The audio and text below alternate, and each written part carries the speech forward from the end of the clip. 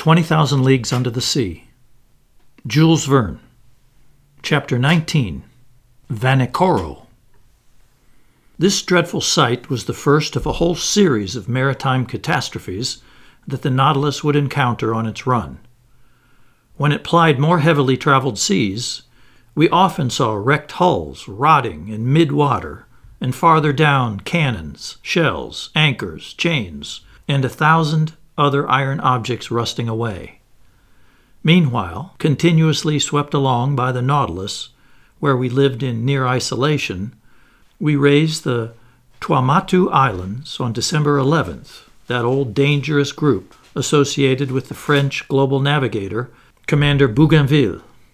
It stretches from Ducie Island to Lazarus Island over an area of 500 leagues from the east-southeast to the west-northwest, between latitude 13 degrees 30 minutes and 23 degrees 50 minutes south, and between longitude 125 degrees 30 minutes and 151 degrees 30 minutes west. This island group covers a surface area of 370 square leagues, and it's made up of some 60 subgroups, among which we noted the Gambier group, which is a French protectorate. These islands are coral formations. Thanks to the work of polyps, a slow but steady upheaval will someday connect these islands to each other. Later on, this new island will be fused to its neighboring island groups, and a fifth continent will stretch from New Zealand and New Caledonia as far as the Marquesas Islands. The day I expounded this theory to Captain Nemo, he answered me coldly. "The Earth doesn't need new continents, but new men." Sailor's luck led the Nautilus straight to Rio Island, one of the most unusual in this group, which was discovered in 1822 by Captain Bell aboard the Minerva.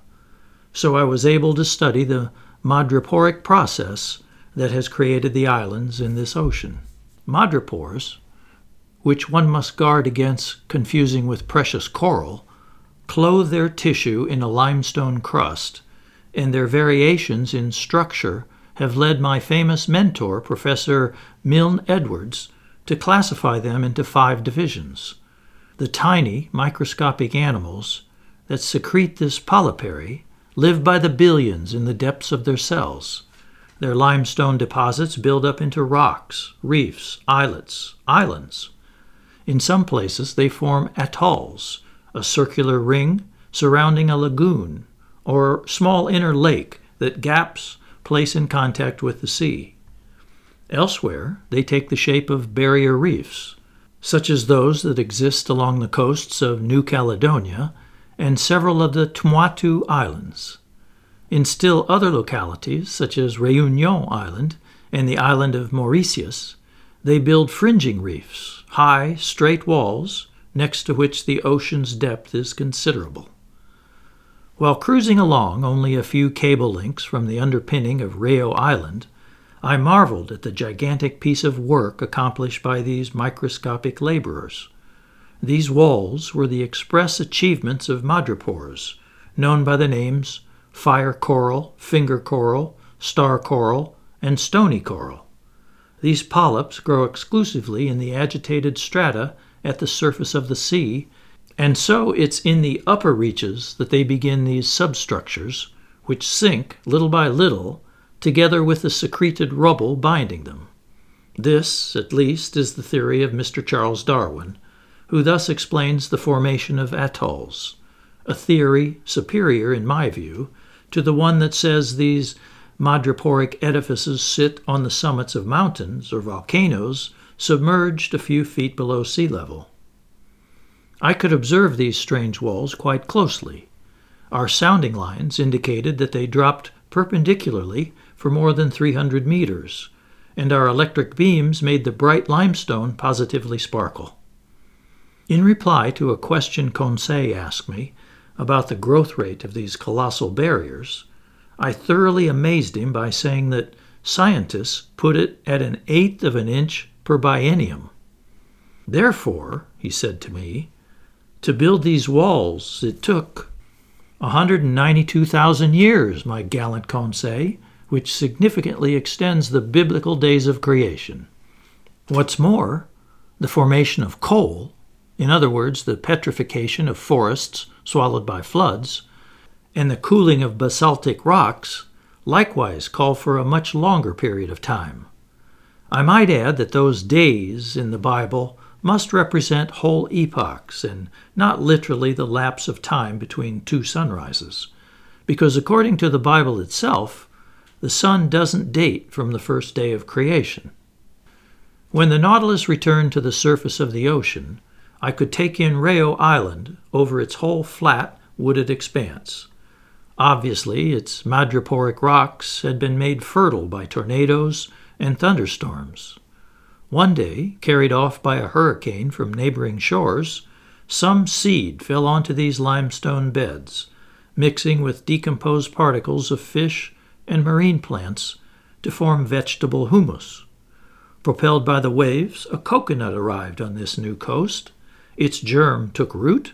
Its tree grew tall, catching stream off the water. A brook was born. Little by little, vegetation spread. Tiny animals, worms, insects, rode ashore on tree trunks, snatched from islands to windward. Turtles came to lay their eggs. Birds nested in the young trees. In this way, animal life developed, and drawn by the greenery and fertile soil, man appeared. And that's how these islands were formed, the immense achievement of microscopic animals. Near evening, Rayo Island melted into the distance, and the Nautilus noticeably changed course. After touching the Tropic of Capricorn at longitude 135 degrees, it headed west-northwest, going back up the whole intertropical zone. Although the summer sun lavished its rays on us, we never suffered from the heat, because 30 or 40 meters underwater, the temperature didn't go over 10 degrees to 12 degrees centigrade. By December 15th, we had left the alluring Society Islands in the west, likewise elegant Tahiti, Queen of the Pacific. In the morning, I spotted this island's lofty summits a few miles to leeward. Its waters supplied excellent fish for the tables on board: mackerel, bonito, albacore, and a few varieties of the sea serpent named the moray eel. The Nautilus had cleared 8,100 miles. We logged 9,720 miles when we passed between the Tonga Islands, where crews from the Argo, Port-au-Prince, and Duke of Portland had perished, and the island group of Samoa, scene of the slaying of Captain de Langle, friend of that long-lost navigator, the Count de la Pérouse. Then we raised the Fiji Islands, where savages slaughtered sailors from the Union, as well as Captain Bureau, commander of the Darling Josephine, out of Nantes, France. Extending over an expanse of 100 leagues north to south and over 90 leagues east to west, this island group lies between latitude 2 degrees and 6 degrees south and between longitude 174 degrees and 179 degrees west. It consists of a number of islands, islets, and reefs, among which we noted the islands of Viti Levu, Vana Levu, and Kadavu. It was the Dutch navigator Tasman who discovered this group in 1643, the same year the Italian physicist Torricelli invented the barometer, and King Louis XIV ascended the French throne. I'll let the reader decide which of these deeds was more beneficial to humanity. Coming later, Captain Cook in 1774, Rear Admiral d'Entrecasteaux in 1793, and finally Captain Dumont d'Urville in 1827, untangled the whole chaotic geography of this island group. The Nautilus drew near Wailea Bay, an unlucky place for England's Captain Dillon, who was the first to shed light on the long-standing mystery surrounding the disappearance of ships under the Count de la Pérouse. This bay, repeatedly dredged, furnished a huge supply of excellent oysters. As the Roman playwright Seneca recommended, we opened them right at our table, then stuffed ourselves. These mollusks belong to the species known by name as Ostrea lamullosa, whose members are quite common off Corsica. This Wailea oyster bank must have been extensive, and for certain, if they hadn't been controlled by numerous natural checks, these clusters of shellfish would have ended up jam-packing the bay, since as many as 2 million eggs have been counted in a single individual. And if Mr. Ned Land did not repent of his gluttony at our oyster fest, it's because oysters are the only dish that never causes indigestion. In fact, it takes no less than 16 dozen of these headless mollusks to supply the 315 grams that satisfy one man's minimum daily requirement for nitrogen. On December 25th, the Nautilus navigated amid the island group of the New Hebrides, which the Portuguese seafarer Queiroz discovered in 1606, which Commander Bougainville explored in 1768, and to which Captain Cook gave its current name in 1773. This group is chiefly made up of 9 large islands and forms a 120-league strip from the north-northwest to the south-southeast, lying between latitude 2 degrees and 15 degrees south and between longitude 164 degrees and 168 degrees. At the moment of our noon sights, we passed fairly close to the island of Oru, which looked to me like a mass of green woods crowned by a peak of great height. That day it was Yuletide, and it struck me that Ned Land badly missed celebrating Christmas, that genuine family holiday where Protestants are such zealots. I hadn't seen Captain Nemo for over a week, when on the morning of the 27th he entered the main lounge, as usual acting as if he'd been gone for just 5 minutes. I was busy tracing the Nautilus's course on the world map. The captain approached, placed a finger over a position on the chart, and pronounced just one word: Vanikoro. This name was magic. It was the name of those islets where vessels under the Count de la Pérouse had miscarried. I straightened suddenly. "The Nautilus is going to bring us to Vanikoro?" I asked. "Yes, Professor," the captain replied. "And I'll be able to visit those famous islands where the compass and the astrolabe came to grief?" "If you like, Professor." "When will we reach Vanikoro?" "We already have, Professor." Followed by Captain Nemo, I climbed onto the platform, and from there my eyes eagerly scanned the horizon. In the northeast, there emerged 2 volcanic islands of unequal size, surrounded by a coral reef, whose circuit measured 40 miles. We were facing the island of Vanikoro proper, to which Captain Dumont d'Urville had given the name Island of the Search. We lay right in front of the little harbor of Vanna, located in latitude 16 degrees 4 minutes south and longitude 164 degrees 32 minutes east. Its shores seemed covered with greenery from its beaches to its summits inland, crowned by Mount Kapogo, which is 476 fathoms high. After clearing the outer belt of rocks via a narrow passageway, the Nautilus lay inside the breakers where the sea had a depth of 30 to 40 fathoms. Under the green shade of some tropical evergreens, I spotted a few savages who looked extremely startled at our approach. In this long, blackish object, advancing flush with the water, didn't they see some fearsome cetacean that they were obliged to view with distrust? Just then, Captain Nemo asked me what I knew about the shipwreck of the Count de la Pérouse. "What everybody knows, Captain," I answered him. "And could you kindly tell me what everybody knows?" he asked me in a gently ironic tone.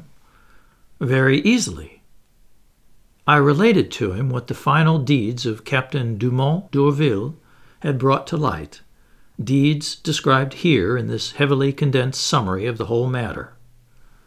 In 1785, the Count de la Pérouse and his subordinate, Captain de Langle, were sent by King Louis XVI of France on a voyage to circumnavigate the globe.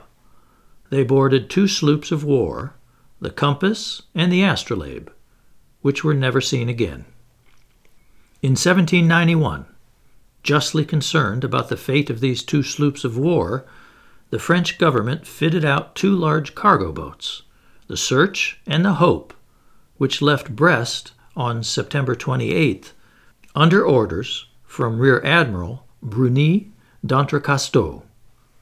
2 months later, testimony from a certain Commander Bowen aboard the Albemarle alleged that rubble from shipwrecked vessels had been seen on the coast of New Georgia, but d'Entrecasteaux was unaware of this news, which seemed a bit dubious anyhow, and headed toward the Admiralty Islands, which had been named in a report by one Captain Hunter as the site of the Count de la Pérouse's shipwreck. They looked in vain. The Hope and the Search passed right by Vanikoro without stopping there. And overall, this voyage was plagued by misfortune, ultimately costing the lives of Rear Admiral Entrecasteaux, 2 of his subordinate officers, and several seamen from his crew. It was an old hand at the Pacific, the English adventurer Captain Peter Dillon, who was the first to pick up the trail left by castaways from the wrecked vessels. On May 15, 1824, his ship, the St. Patrick, passed by Tikopia Island, one of the New Hebrides. There, a native boatman pulled alongside in a dugout canoe and sold Dillon a silver sword hilt bearing the imprint of characters engraved with a cutting tool known as a burin. Furthermore, this native boatman claimed that during a stay in Vanikoro 6 years earlier, he'd seen 2 Europeans belonging to ships that had run aground on the island's reefs many years before. Dillon guessed that the ships at issue were those under the Count de la Pérouse, ships whose disappearance had shaken the entire world. He tried to reach Vanikoro, where, according to the native boatman, a good deal of rubble from the shipwreck could still be found, but winds and currents prevented his doing so. Dillon returned to Calcutta. There he was able to interest the Asiatic Society and the East India Company in his discovery. A ship named after the Search was placed at his disposal, and he departed on January 23, 1827, accompanied by a French deputy. This new Search, after putting in at several stops over the Pacific, dropped anchor before Vanikoro on July 7, 1827, in the same harbor of Vanna where the Nautilus was currently floating. There, Dillon collected many relics of the shipwreck: iron utensils, anchors, eyelets from pulleys, swivel guns, an 18-pound shell, the remains of some astronomical instruments, a piece of stern rail, and a bronze bell bearing the inscription "Made by Bazin," the foundry mark at Brest Arsenal around 1785. There could no longer be any doubt. Finishing his investigations, Dillon stayed at the site of the casualty until the month of October.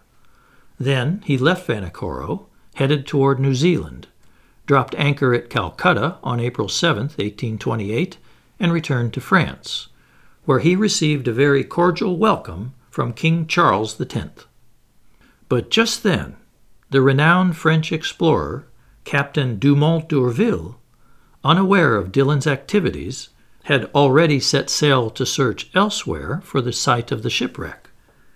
In essence, a whaling vessel had reported that some medals and a cross of St. Louis had been found in the hands of savages in the Louisiade Islands and New Caledonia. So Captain Dumont d'Urville had put to sea in command of a vessel named after the astrolabe, and just 2 months after Dillon had left Vanikoro, Dumont d'Urville dropped anchor before Hobart.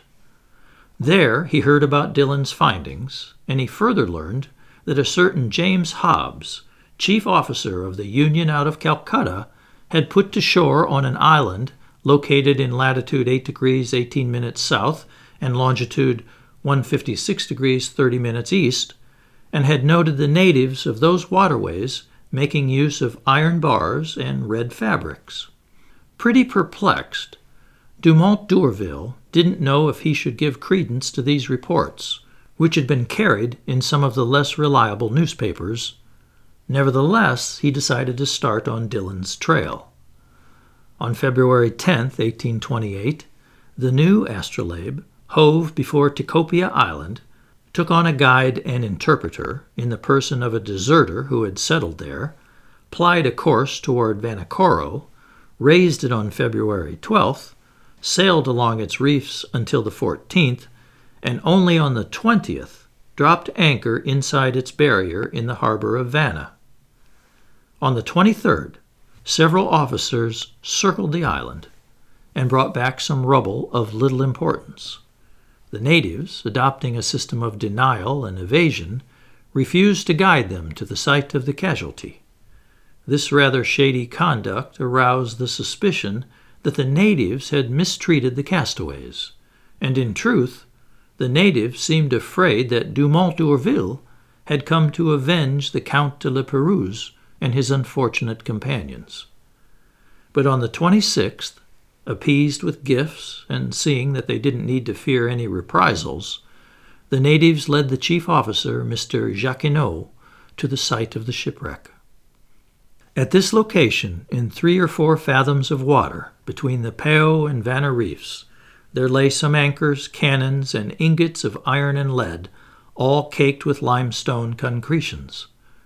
A launch and whaleboat from the new astrolabe were steered to this locality, and after going to exhausting lengths, their crews managed to dredge up an anchor weighing 1,800 pounds, a cast-iron 8-pounder cannon, a lead ingot, and 2 copper swivel guns. Questioning the natives, Captain Dumont d'Urville also learned that after La Pérouse's 2 ships had miscarried on the island's reefs, the Count had built a smaller craft only to go off and miscarry a second time. Where? Nobody knew.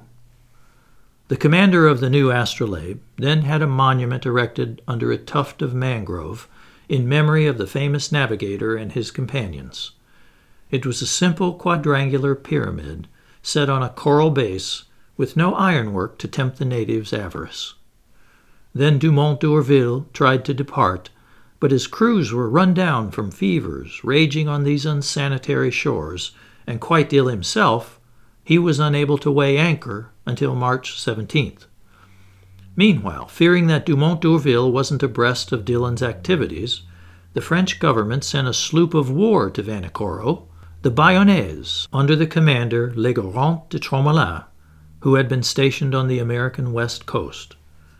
Dropping anchor before Vanikoro a few months after the new astrolabe's departure, the Bayonnaise didn't find any additional evidence, but verified that the savages hadn't disturbed the memorial honoring the Count de la Pérouse. This is the substance of the account I gave Captain Nemo.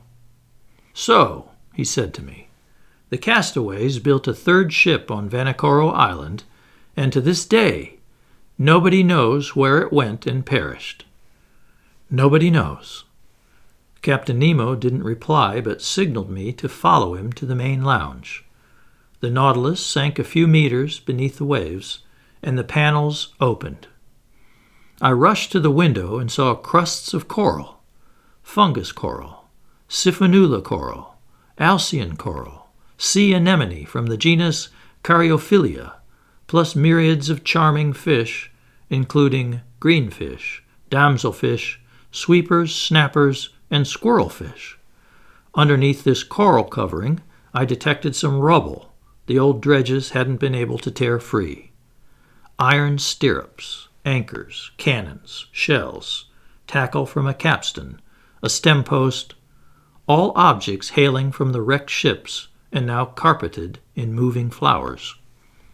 And as I stared at this desolate wreckage, Captain Nemo told me in a solemn voice, "Commander La Pérouse set out on December 7, 1785, with his ships, the Compass and the Astrolabe.